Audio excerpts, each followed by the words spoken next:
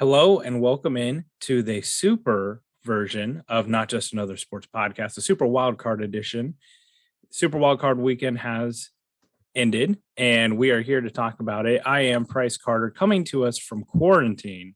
It's Christian Ainsworth. Christian, COVID finally got you. How are you hanging in there?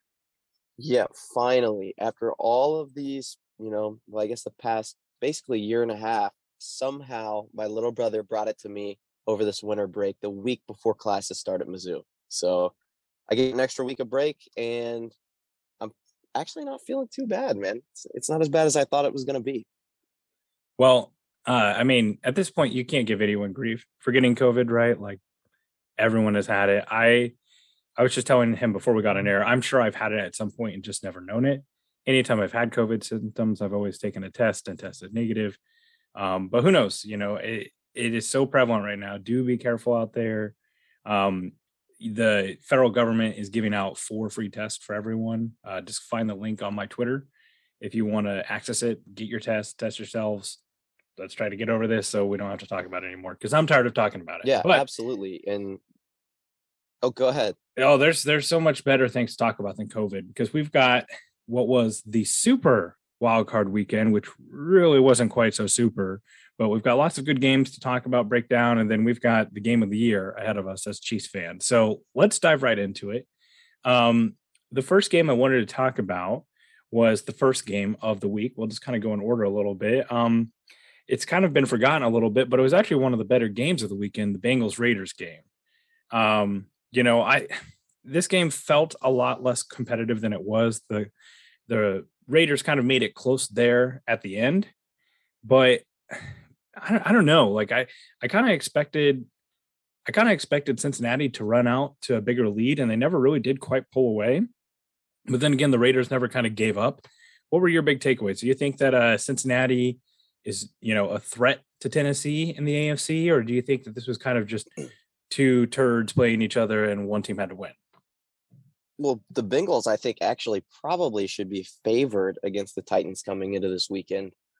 But I mean, the game, like you said it, man, it was not as close as the score said it was. The Raiders kind of had that late season or the late game drive that put them in position to win. But I was never really truly scared for the Bengals. It wasn't like, Derek Carr was having a touchdown party on him. It wasn't like Darren Waller was completely taking over the game like he sometimes does. I mean, it to me it was just one of those games like the rest of this weekend that we saw. It was like it wasn't close from the tip.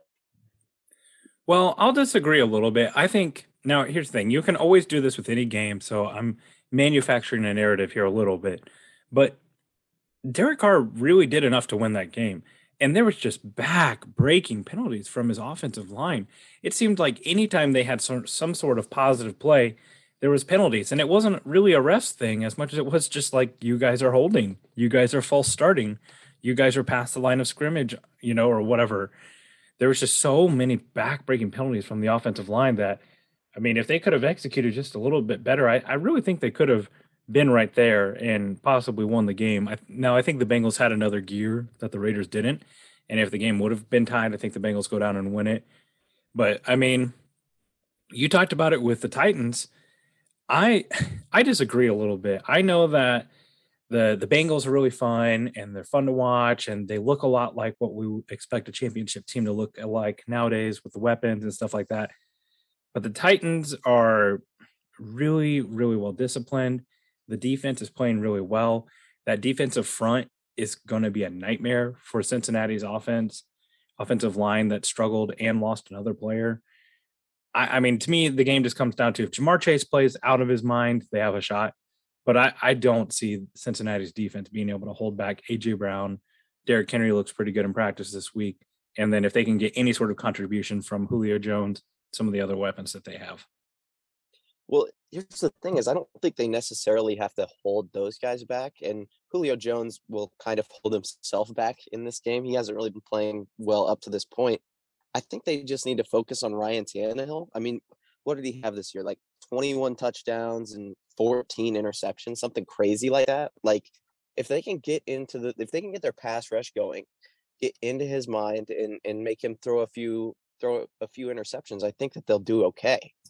I mean, I Yeah, just don't see that game, Joe. especially when Jamar Chase can push off every time he's out Boy, on the that I outside. mean, I'm willing to admit that there are some of those push offs that aren't push offs, and we're just kind of like sensitive to them as fans.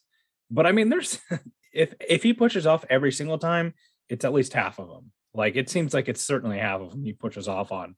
But I that'll be a good game. I'm certainly glad that that's the first game in the AFC. I kind of like getting to know what the if the Chiefs are going to Tennessee or fighting for a chance to host the championship. That'll be good. To me, it's that game is really gonna come down to two things: the Jamar Chase, Joe Burrow thing, and then what version of Ryan Tannehill shows up. Because occasionally you get bad Ryan Tannehill, and he just looks really incompetent, struggles to get the ball downfield, inaccurate. But you get fingertip roll Ryan Tannehill, like every once in a while, where he just balls out and is doing some good deep balls to AJ Brown, runs the ball pretty efficiently as a running runner as well. I could completely see Tennessee making this a blowout, especially off the bye.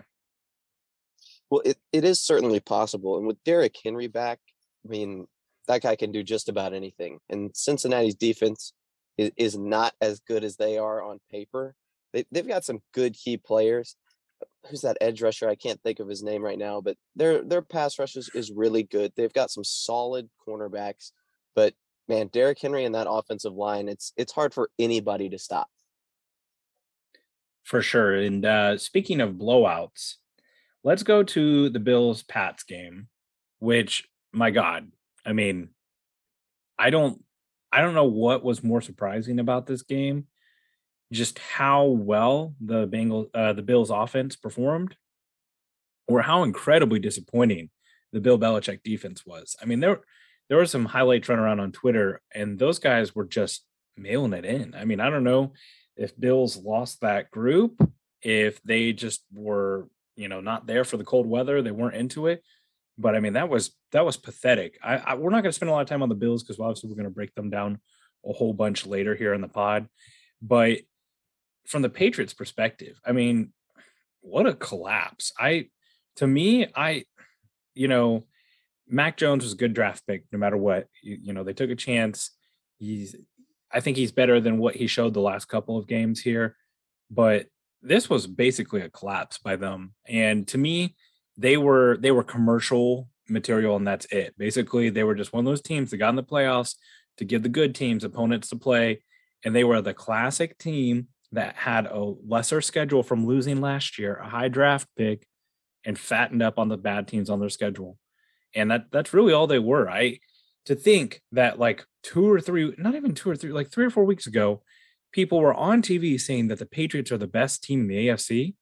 And this isn't even a Chiefs bias thing. This is a Bills, Bengals, Titans, Chiefs, all those teams. And people are just like, oh, New England's the best team in the AFC. It just goes to show someone they saw another white guy playing quarterback who, was lanky, and like, oh, they gave him all the Brady credit. And we talked about that.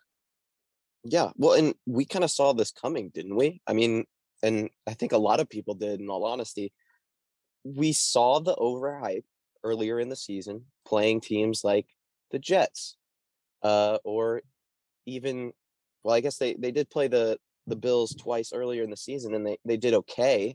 They won one of those games. The other game, the Bills ended up taking. But dude, they came into this playoff game, and with Mac Jones playing the worst football of his career so far in the NFL, and I don't know how, but their defense just crumbled. I mean, there were guys lost in the secondary. The pass rush wasn't getting home. It just goes to show you we maybe shouldn't evaluate and compare these rookie quarterbacks to all-time greats until maybe, I don't know, their second or third season. Just seems a bit ridiculous to me. Yeah. And some of the really talented players on the Patriots defense are getting much older. Dante Hightower's getting older. There's a lot of guys on that defense is built around who are starting to age. Now they've got some young stars too, but that's going to have to be how they're going to win. If you're the Patriots, you are all in on trying to get more weapons on that offense to bring Mac Jones up to the level that they can even compete with the Bills, because one thing that I said is, I thought the Patriots were going to sneak up and win that division this year. And it looked pretty accurate there for a while, but they just don't have the firepower to run with Josh Allen and the Bills. And that was very, very evident from that game. Well, the problem is though is that they just went and did that, didn't they? I mean, they got Hunter Henry, I they I got think that so. athletic tight end. I mean, I think the thing that they did there is, and this is kind of drawing two comparisons that aren't exactly the same, but I think the moves that they made with Kendrick Bourne and Hunter Henry and those guys, I think that was kind of the padding that they added to ensure Mac Jones wasn't going to be a complete failure, right? Like we saw Tom Brady suck with that, more or less that collection of players, and Cam Newton suck with that collection of players the last 2 years. You bring Mac Jones into that situation as a rookie quarterback, there's zero way he can get any confidence in himself as a player. They brought those players in to, make it competent, make it so he can succeed in a run first offense. Now, if they want to kind of take that next step as a team, I think they need to be all in on some dynamic playmakers on the offense. Wide receiver, I don't think they've got some pretty good running backs, even though they've got two tight ends. I would not stop looking for those either. I just think that they need a Tyreek Hill. They need an AJ Brown, someone who's a game breaker. Right now, they've just got a bunch of guys. Kendrick Bourne looks really good as the third or fourth option. Same with Hunter Henry. But whenever they're your go-tos, it's kind of rough. yeah. And in all honesty, I think that even if they had a few more of those guys, those game breakers, I still don't think this game would have been close. The Bills were just firing on all cylinders. What was it? They had a perfect offensive game. That's Yeah, what no everybody's saying. punts, no field goals, no three and outs. The only time that they did not score a touchdown was when they kneeled at the end. But here's Yep. here's what I'll say, and No we'll get into fumbles this. and no Yeah, interceptions too. and Yeah. here's what I'll say. We'll get into this a little bit. The Bills remind me a lot of how the Ravens are. The Bills and Ravens, they beat the piss out of teams for no good reason. It's like it's college football. Like they're playing to impress the BCS or something. Like they're going to get a higher rating in the system or get a better bowl because they just beat the crap out of teams. The Chiefs usually aren't that type of team. They really don't lay it on teams, but they just bludgeon teams. And the Ravens used to be that way too. Back in like 2019, whenever it was Lamar's MVP season, they would just destroy teams, man. And everyone's like, boy, did you see that? They won 50-0. And I mean, it still counts the same in the win column. The Bills are very prone to that as well. But yeah, this game was not close, not close at all. Speaking of not close either, going along with the theme of why this weekend kind of sucked as far as actual football in the field, the Bucks Eagles game was a snooze fest. It was not close. Jalen Hurts looked like he had never played football before. That's a little hyperbolic, but not quite. I think it was like the third quarter before he completed a pass to a wide receiver. And I mean, just in general, this is why the entire expanding of the playoffs was a joke, because you've got two teams, and obviously the Steelers game was not necessarily close either. You've got two teams, the Steelers and the Eagles, who never should have been there, and the two seeds bludgeoned. I think the Chiefs won by 21, and the Bucks won by 16 points.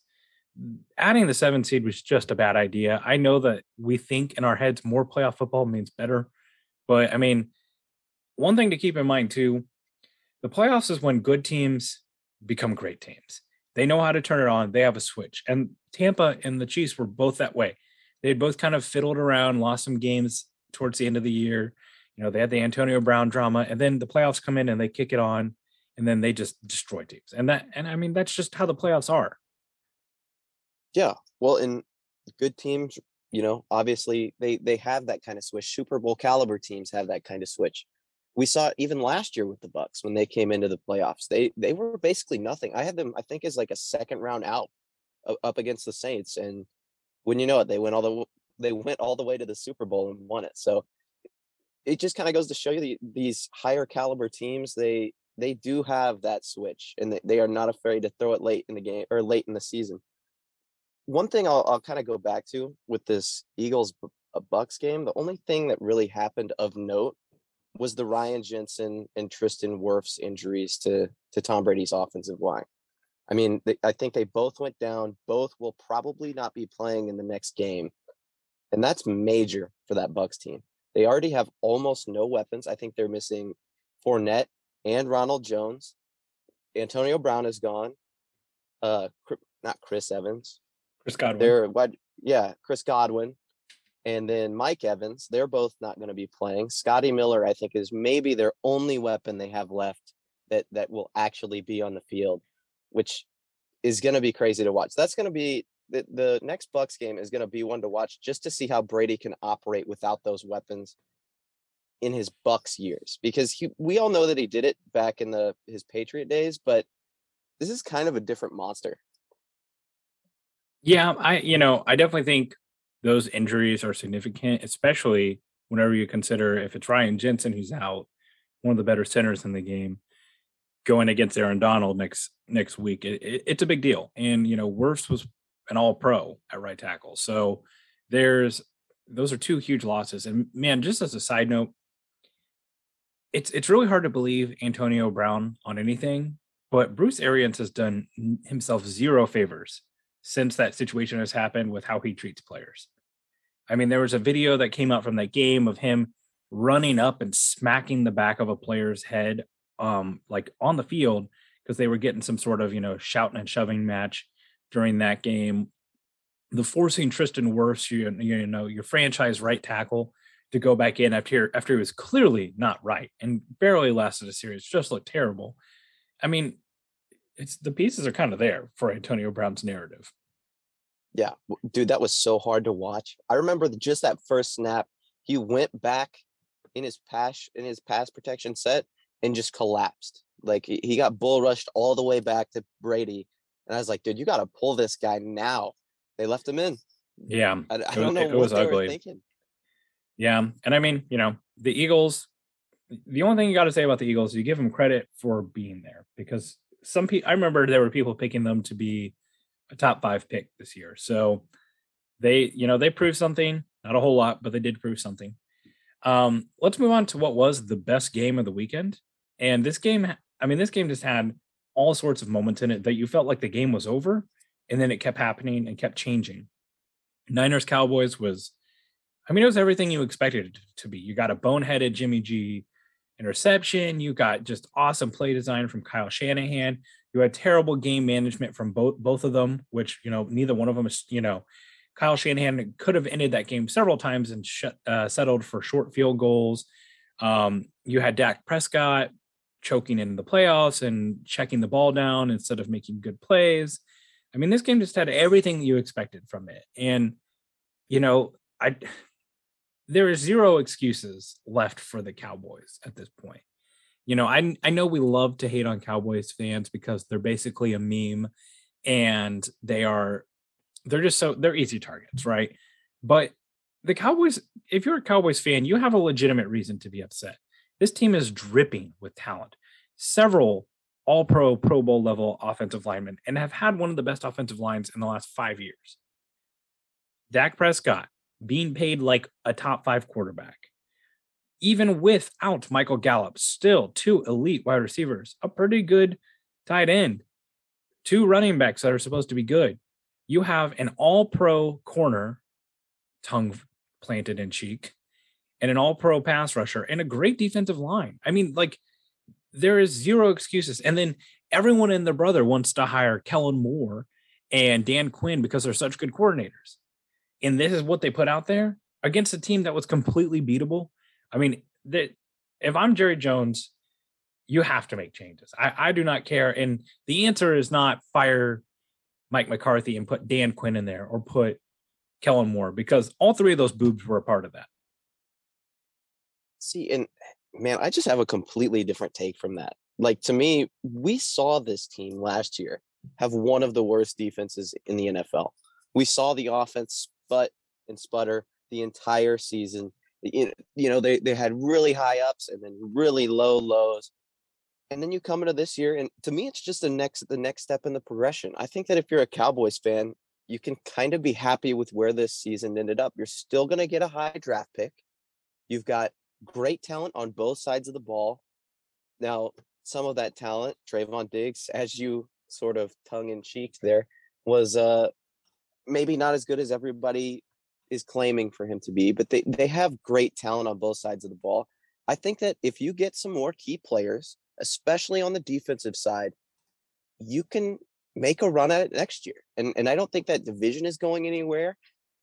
Daniel Jones is still probably going to be the starting quarterback next year for the Giants. We just saw the Eagles get their teeth kicked in by the Bucks. I mean, and Washington football team, I think, was supposed to release their name at some point and still hasn't. So that division is still there for the taking. They are still firmly in control. It does kind of suck that you didn't go all the way, but you say you're going all the way every year, Cowboys fans. That's just not how it goes. You got to build it up.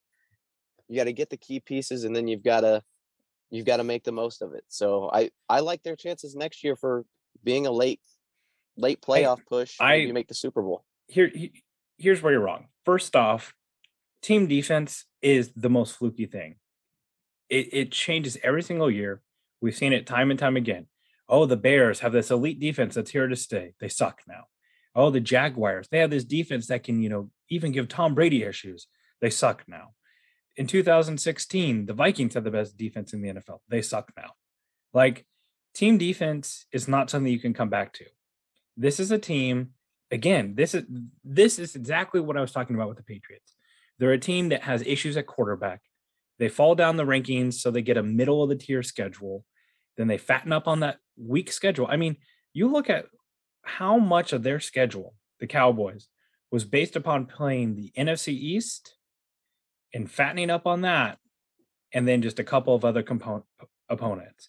I mean, listen to this. The Panthers, the Giants, they beat the Patriots with Mac Jones. The Vikings, the Broncos, the Falcons. I mean, they just fattened up on that. And then even some of their, non-conference games that they had were, against fairly weak opponents. Now, I do think that there was definite improvement, and I don't necessarily think that Dan Quinn's to blame for this. I think if we're doing a blame pie here, Dan Quinn's the least guilty of the coordinators. But you're never getting a better season out of Trayvon Diggs because he's a bad coverage corner who has just gotten really good. He's good at seeking the ball out, like Marcus Peters. And then just got some lucky tips too. That's going to happen. And then, the thing is that let's just say you take half of those interceptions away. He had we'll just say he had 10. I can't remember exactly. He had 11, so we'll give him 6. 11. Okay, so we'll just say you take 5 of those picks away, but you take half of the yards or a quarter of the yards that he gave up away. This is a completely different football team defensively. But here's the thing: having a corner that's that much better, that's not as lucky, being in better position. Charvarius Ward would.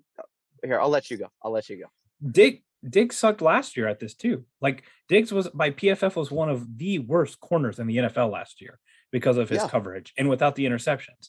So he's good at interceptions, not good at coverage. So I mean, I guess year 3 is the year that he just gets better at covering people. I mean, we're talking about a marginal increase. We're not talking anything. He's not going to be a Snead or a Humphrey or a Jalen Ramsey, but he can be a serviceable number 2. And if you draft, I don't know, they've got a pretty high draft pick. Draft a safety or another cornerback to help you out in the secondary. I think what you're looking at is Marcus Peters, and I know that that's the easy comp, but Marcus Peters would give some shit up. I mean, he would. He would just let people score because he'd bite on stuff and, wasn't necessarily physical in the run game. That's why he wasn't in Kansas City. And I mean, I don't think that, I think that the All-Pro, I was pretty insulted by several of the choices on the All-Pro roster. That kind of lost some of its credibility to me this year. But, I think the All-Pro nod is straight up for the interceptions. And, he'll lose some of those. And I don't think he's terrible. But, I mean, more of the defense is also about, DeMarcus Lawrence is getting older. They were depending on Randy Gregory. I don't think you can expect much more from Micah Parsons because he was excellent. And then you go to the other side of the ball, the place where the blame really needs to go. I mean, we talk about Kellen Moore like he's a genius all the time, and everyone's just begging to hire him. And this is what he draws up. They're still doing the same old stuff. They're still getting the ball to Ezekiel Elliott too much. They're still not using their receivers in space the way that they should. And I understand that they didn't get to put CD Lamb in the slot as much as they like to. But I just, I feel like there's a lot of window dressing there for Alex Smith with better weapons. And I think Dak Prescott is better than Alex Smith. And I think the weapons are better than Alex Smith had as far as quantity goes, not quality. But there there should be more scheme creativeness there. And to me, they have just fattened up on those bad teams, and that's what got them to where they were offensively. They have not been the same since that Dak Prescott calf injury, and I think that showed too. Oh yeah, well, that definitely has been kind of, the talk, especially this season. Dak not truly recovering from that injury. I want to shift it just a little bit because do you believe that the decision making is really what's in question here? Because I think that there's a case to be made that Mike McCarthy should probably be fired this offseason.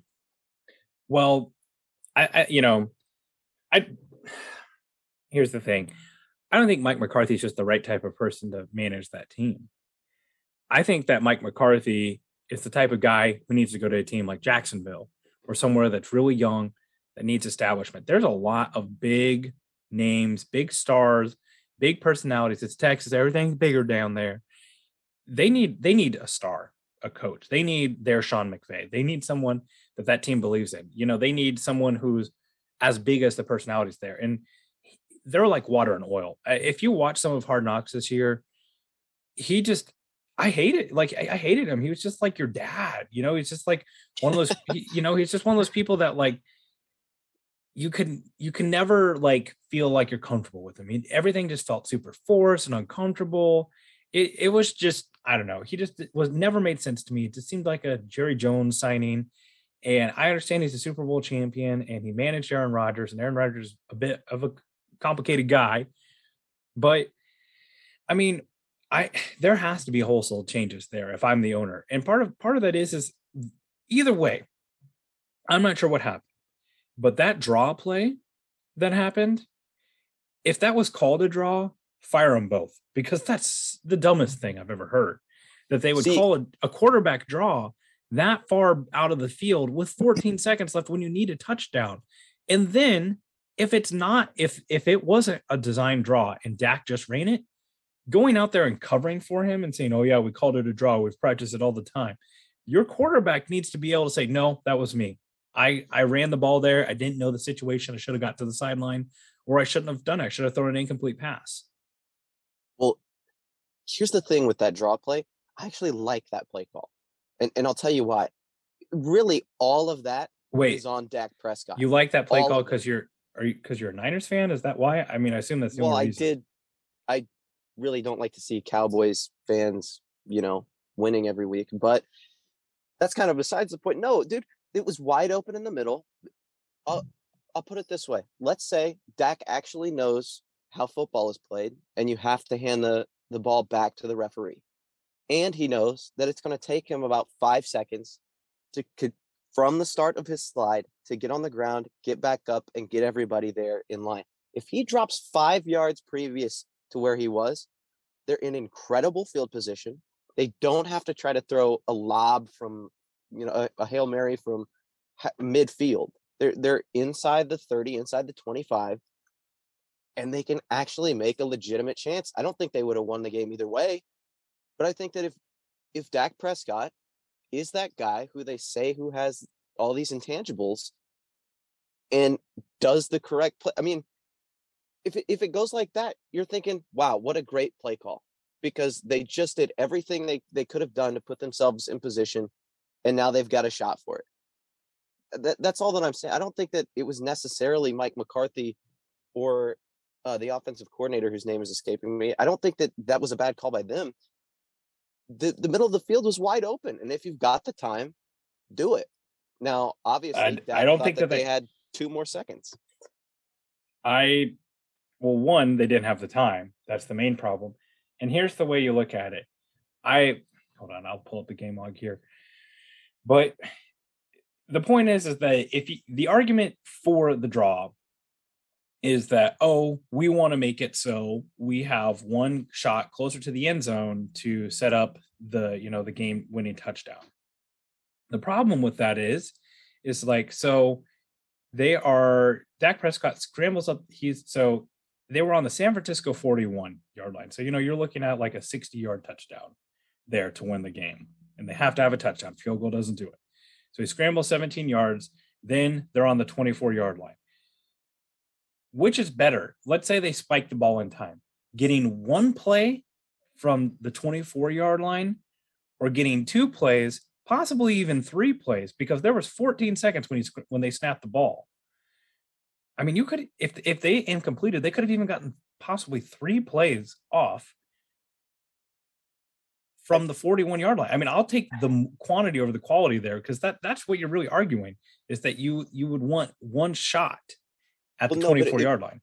But that's because it really does boil down to one shot. I mean, you can't try three Hail Marys to the end zone from the 40-yard line. There's such a minute chance that nobody intercepts that ball three times. Even if they threw something to the outside, which Kyle Shanahan had defended with all of his corners lined up on the sideline, saying we can't give anything on the outskirts, just force them all back to the middle. I think that you have to take what the defense gives you there. I think that you have a wide open running lane. Your argument is like, well, I want to go down fighting, but I don't want to like go down and I don't want to like fight too hard. Like there's like this. Have you ever seen the movie We Were Soldiers? There's like this scene where there's like the last few of them. They're like surrounded by the Vietnamese army, and there's like this guy, and he's like laying on the ground, and he's got like a handgun. Everyone else got their M16s, and he's like shooting this handgun at the Vietnamese people who are attacking them.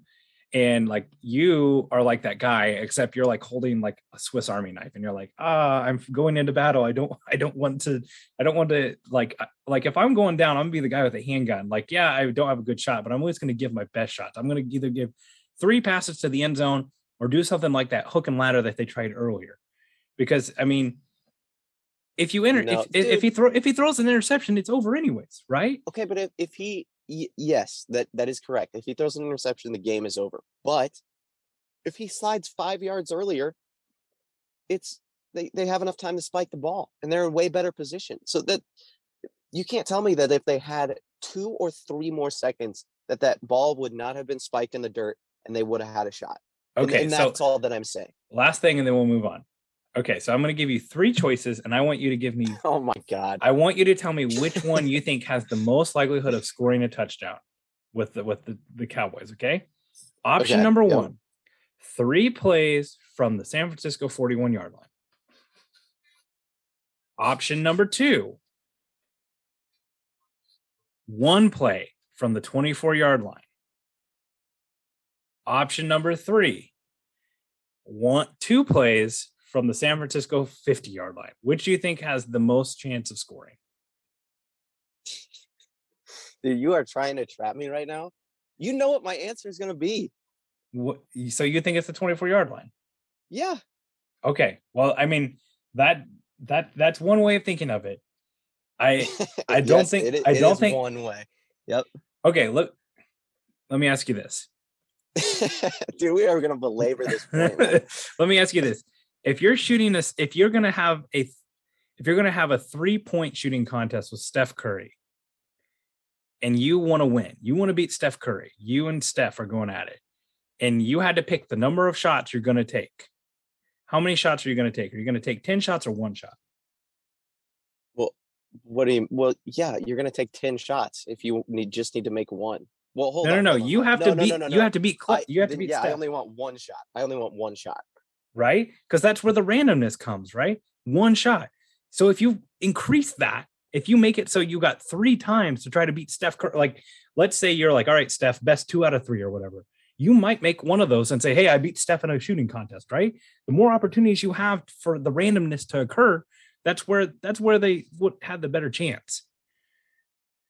I just disagree. Well, I just disagree. And I'll say one more thing. I do completely understand where you're coming from, because Dak Prescott throwing 3 Hail Marys, one of them has got to be caught, right? Or at least you have a shot. Whereas in the scenario that I chose, there you have it's 50-50. It's not 50-50 three times and only one of the times has to hit. It's 50-50 one time. So I get what you're saying. I just in that scenario, in that game, that's what I would have done. And they might have still lost no matter what. Well, moving on to the last game that we're going to talk about before we go Chiefs centric here. Cardinals Rams was I mean, it felt like it was never even close. It might have been as bad as the Bills Patriots game.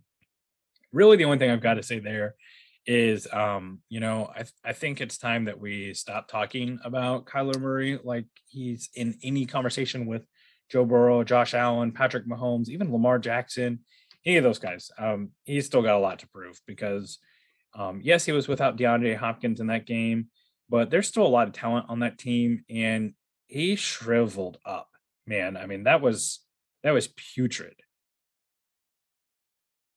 Well, you have to kind of hand it to him. He has Cliff Kingsbury as a coach, and he's going into a playoff game, which in all, as it so happens, it's in the latter half of the season.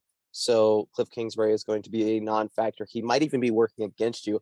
I think it maybe is commendable that he scored 11 points, considering all the odds were stacked against him. I mean, my God, man, they looked like they did not practice that week. Like the stuff that they were doing, just like, there's sometimes when you watch an offensive game plan from a coach and you kind of see what they're going for. Like, okay, we're going to get these guys moving east to west, and then we're going to hit them over the top, or we're going to really target the guys in the crossing routes. And then we're going to hit them like with the deep or whatever.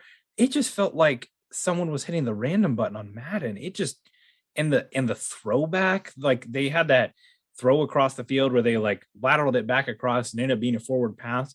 And that was like in the first quarter. Like, normally the ESPN booth is pretty cringeworthy. I was on the Manning cast last night, but they said, Louis Riddick said, I hate that call because it just screams of desperation. And I'm like, man, he's kind of right. Like that just felt like they had nothing. And you can't move your offense. It's the first quarter. What are you talking about? And Kyler Murray panicking under pressure when he's so quick and elusive. That was the thing that just made it. They just seemed to have zero adjustment in game. Like it was what it was. It wasn't working and it never worked. I wanted to throw this hypothetical out at you just because it's kind of fun to think about, right? So let's fast forward like 4 or 5 years. The Chiefs may have another Super Bowl. They might have 2. They might have none. But the Chiefs are still a very good franchise. They're winning divisions. They're going to the playoffs. And Andy Reid retires. And Clark Hunt says, we're going to have a thorough coaching search. We're not just going to hire internally. And Patrick Mahomes comes out as a huge advocate for Cliff. He wants Cliff to come to Kansas City. He loved him at Texas Tech. This is, his thing. He wants Cliff Kingsbury. Ian Rappaport's tweeting it out that Mahomes' camp is very heavy on bringing in former Arizona Cardinals coach Cliff Kingsbury. Do you do it to keep Mahomes happy? No, I think you trade Patrick Mahomes at that point. Oh, shut up. Shut up. Stop. No way. Dude, there's still time to burn this audio. Do not. This is how it starts. This is the Russell Wilson. This is the Aaron Rodgers. This is how you get south with a franchise quarterback. He rules, okay? Like, bar none. It doesn't matter. None of it else matters, right? Like, no, but you get a franchise. Like, Tampa Bay was a poop stain on a diaper until Tom Brady showed up. Look at what the Chargers were until Justin Herbert showed up. I mean, like, franchise quarterback is everything. Do I think Cliff Kingsbury is a crappy coach? Yes. But like, this is how it starts. Like, not that I think that this is actually going to be the situation, because I think Mahomes is a good soldier and I think that he would be okay with it being someone internal or whatever. But if that situation happens, Ian Rappaport says you absolutely hire Cliff Kingsbury because Mahomes is it. That's where he is. He is the way, the truth, and the light. And they're like, what was Kansas City before he got here? Travis Kelce, Tyreek Hill, Kareem Hunt, Eric Berry, Justin Houston, all these great players, and they didn't do anything. Like, and this actually transitions perfectly into the next topic, which was talking about Chiefs Steelers. there we are too normalized already to how good Patrick Mahomes is. Man, 10 minutes of game time, they put up 28 points. They scored 5 touchdowns in like 10 minutes of game time. There's just nothing like him when he is locked in. Someone tweeted, I think it might have been BJ Kissel or some popular Twitter person said, oh no, it was his trainer. And he said, Patrick has left the building. Y'all dealing with Levon right now. And I mean, there's nothing like that. And if I've got to bring in Cliff Kingsbury to get all the girls hot and bothered when he's on the sideline, I will absolutely do it. Now, before I say anything, I'm not trying to make light of a bad situation. CTE is a real thing. And if Patrick Mahomes starts vouching for Cliff Kingsbury and wanting him to come in, I think it's time maybe he retires or you do something, because it's about to be an Antonio Brown situation. There is no way that, first of all, Patrick Mahomes knows football, and he knows that Cliff Kingsbury does not know football. So that would be the first thing. There is no world, there is no universe in the multiverse that has that as a situation. Secondly, there would be, dude, I just can't get over that. Why would you even ask me that? Because I mean, it two things, right? Like, for all these people who are on Twitter that can never say a bad thing about anyone in the Mahomes family, or people who people who put these situations together where it's like, what would you give up for this quarterback or whatever? Like, we forget how desperate we were for a franchise quarterback and how long it took us to get one. And by the way, we hit the jackpot, right? Like, we could have gotten something like Mac Jones, who's like a rookie, pretty good, shows some promise, slowly getting better, yada, yada, yada. No, we got one, and we got the best, one of the best that's ever done it. And you look in the draft, we got the only quarterback that's still out of the top 3, at least. We hit not in handcuffs or on the Bills. And to let it come down to, like, I guess the real question is, like, how much do you think a coach is a part of the success? I think a great coach can really contribute to it, but I also think a great player and a great team can overcome that. If Cliff Kingsbury, like, I mean, this is getting so hypothetical that might not even be worth it. But if Cliff comes in and he's just the guy who stands and calls the X's and O's and does that, and then Mahomes is, helping run the offense and tells him what he likes, and they've got good players, I don't think that's a big, I think it's probably worth a win or two.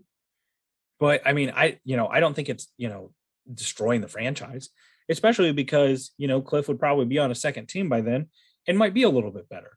I would 100% do this. I mean, do I want it to happen? No, I'd be like, ugh, gross. I kind of don't like it. But I mean, like, if that situation occurred, in my mind, you absolutely do it. See, and I think that you just let Mahomes down. Listen, we've been a good franchise. We gave you $500 million.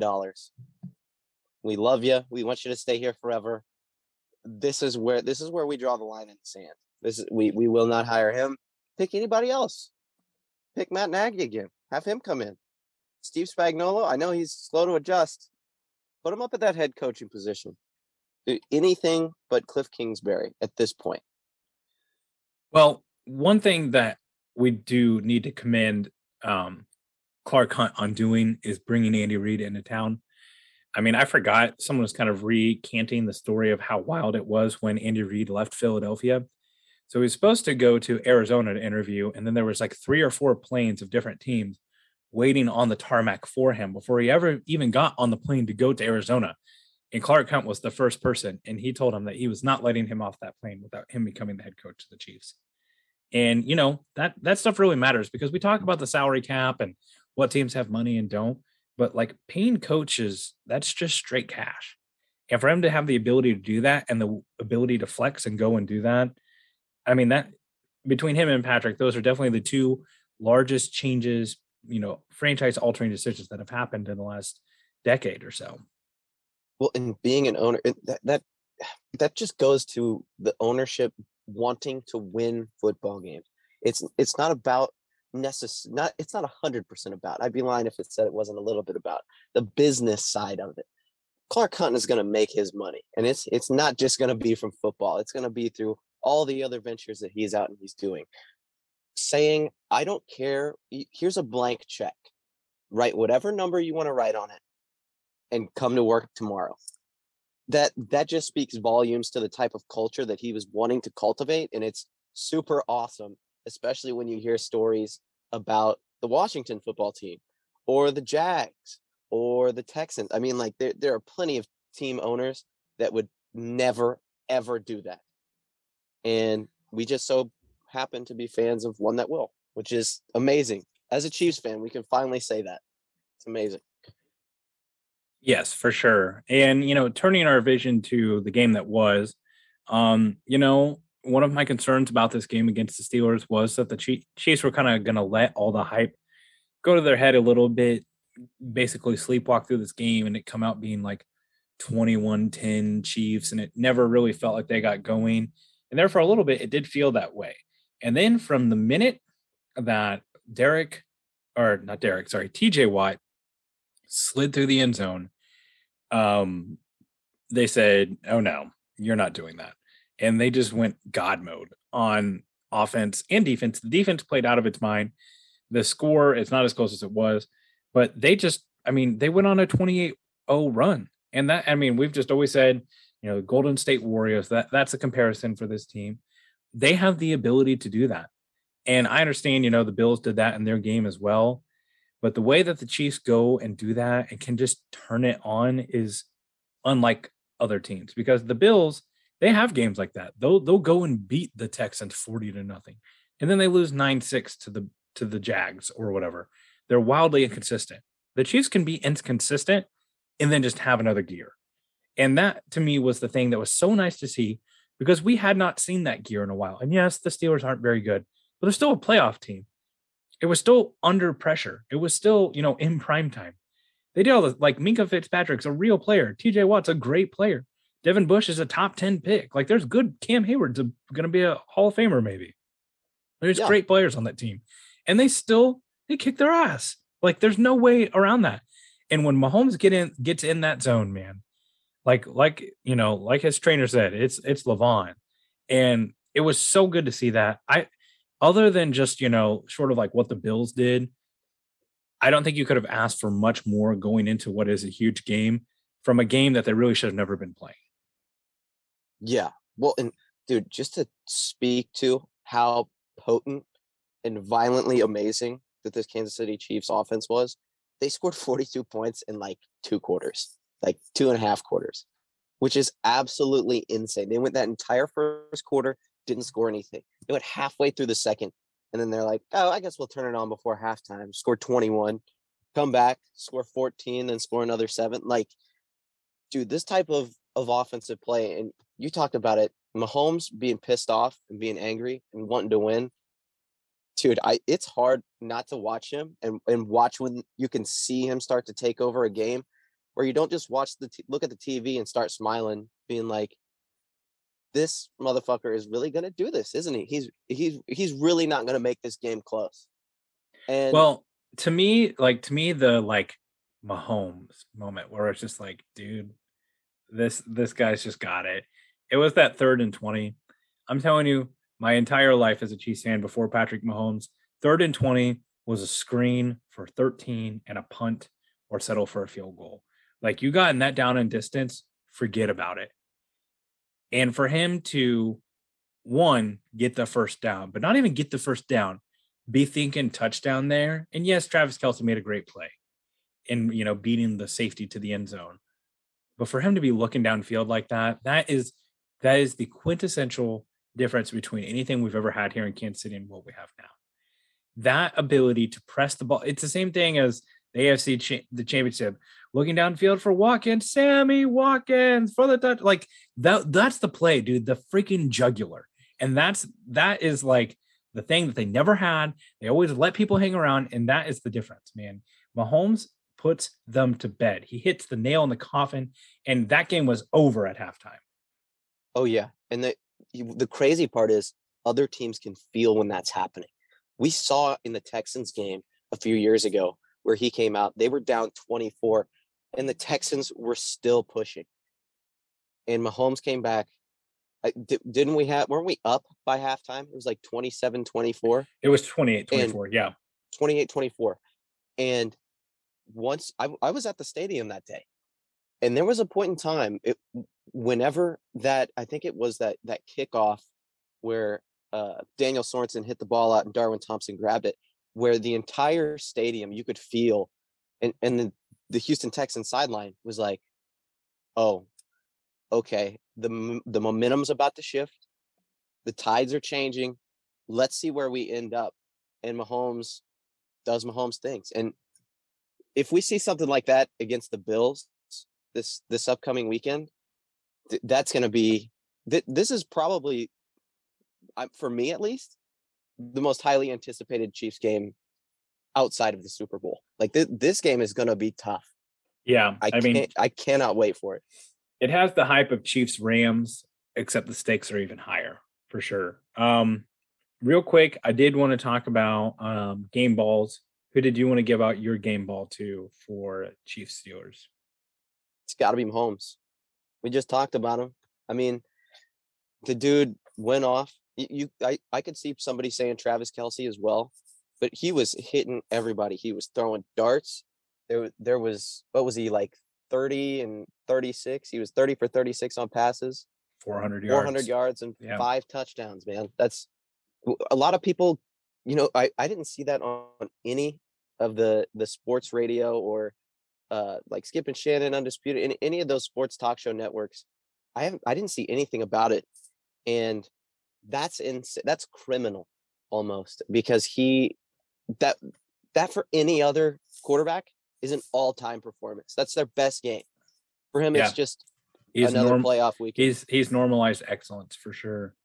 And I want to talk about this anyway, and this will kind of propel us nicely into the next topic. My game ball goes to Jerick McKinnon. He brought something to the offense that they have not had since Damian Williams. And that is someone who can, one, burst through the hole that they have open with those great interior offensive linemen and turn a big gain or a small gain into a big gain. He has the ability to bounce the ball to the outside when the gaps are filled and go around the corner. He had 81 receiving yards. That's like, almost all of Clyde Edwards-Helaire total for the whole season in one game. McKinnon, it's exactly what this offense needs, and they have desperately needed.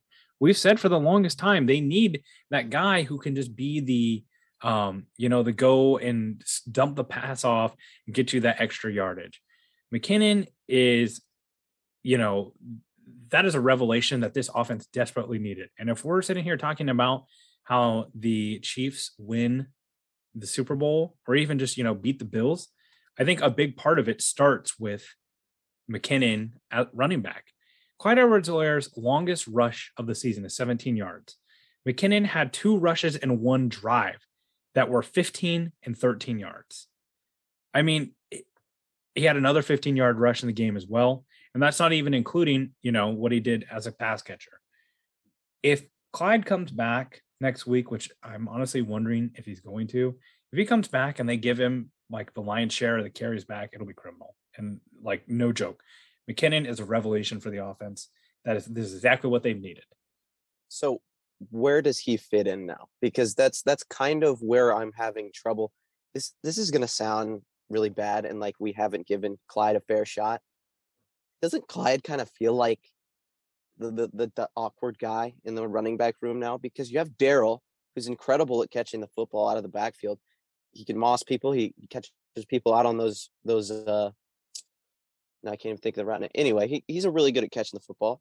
And then you have Jerick McKinnon, who's very, very good at rushing the football. And with this burly offensive line we have, dude, we saw it. You said it, 13, 15. He's hitting Clyde's season highs in rushing totals. And then I don't see where Clyde fits in. And if Clyde doesn't fit in, the thing is that they're going to make room for him. I don't know how you do that without that being a detriment to the team, right? Like, so how do you kind of see him fitting in there? Well, to me, I don't think Derek Gore has flashed some, and Derek Gore is the reason why you don't draft Clyde Edwards-Helaire, but I've also not seen anything from Derek Gore that makes me think he has to be played over Clyde Edwards-Helaire.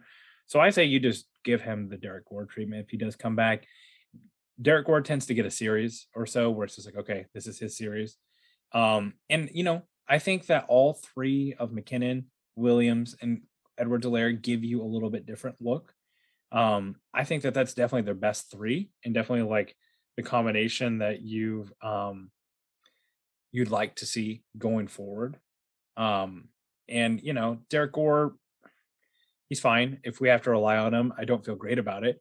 But yeah, I mean, if McKinnon has to be the feature guy, that is exactly what Damian Williams looked like, as far as the speed, the ability to catch the ball, make people miss all of that. So going forward, I definitely want to see him be the feature guy. Daryl can work in there on the third downs. He's still got a lot, and I think that toe is still nagging at him too. So it'll be interesting to see how they use the players going forward.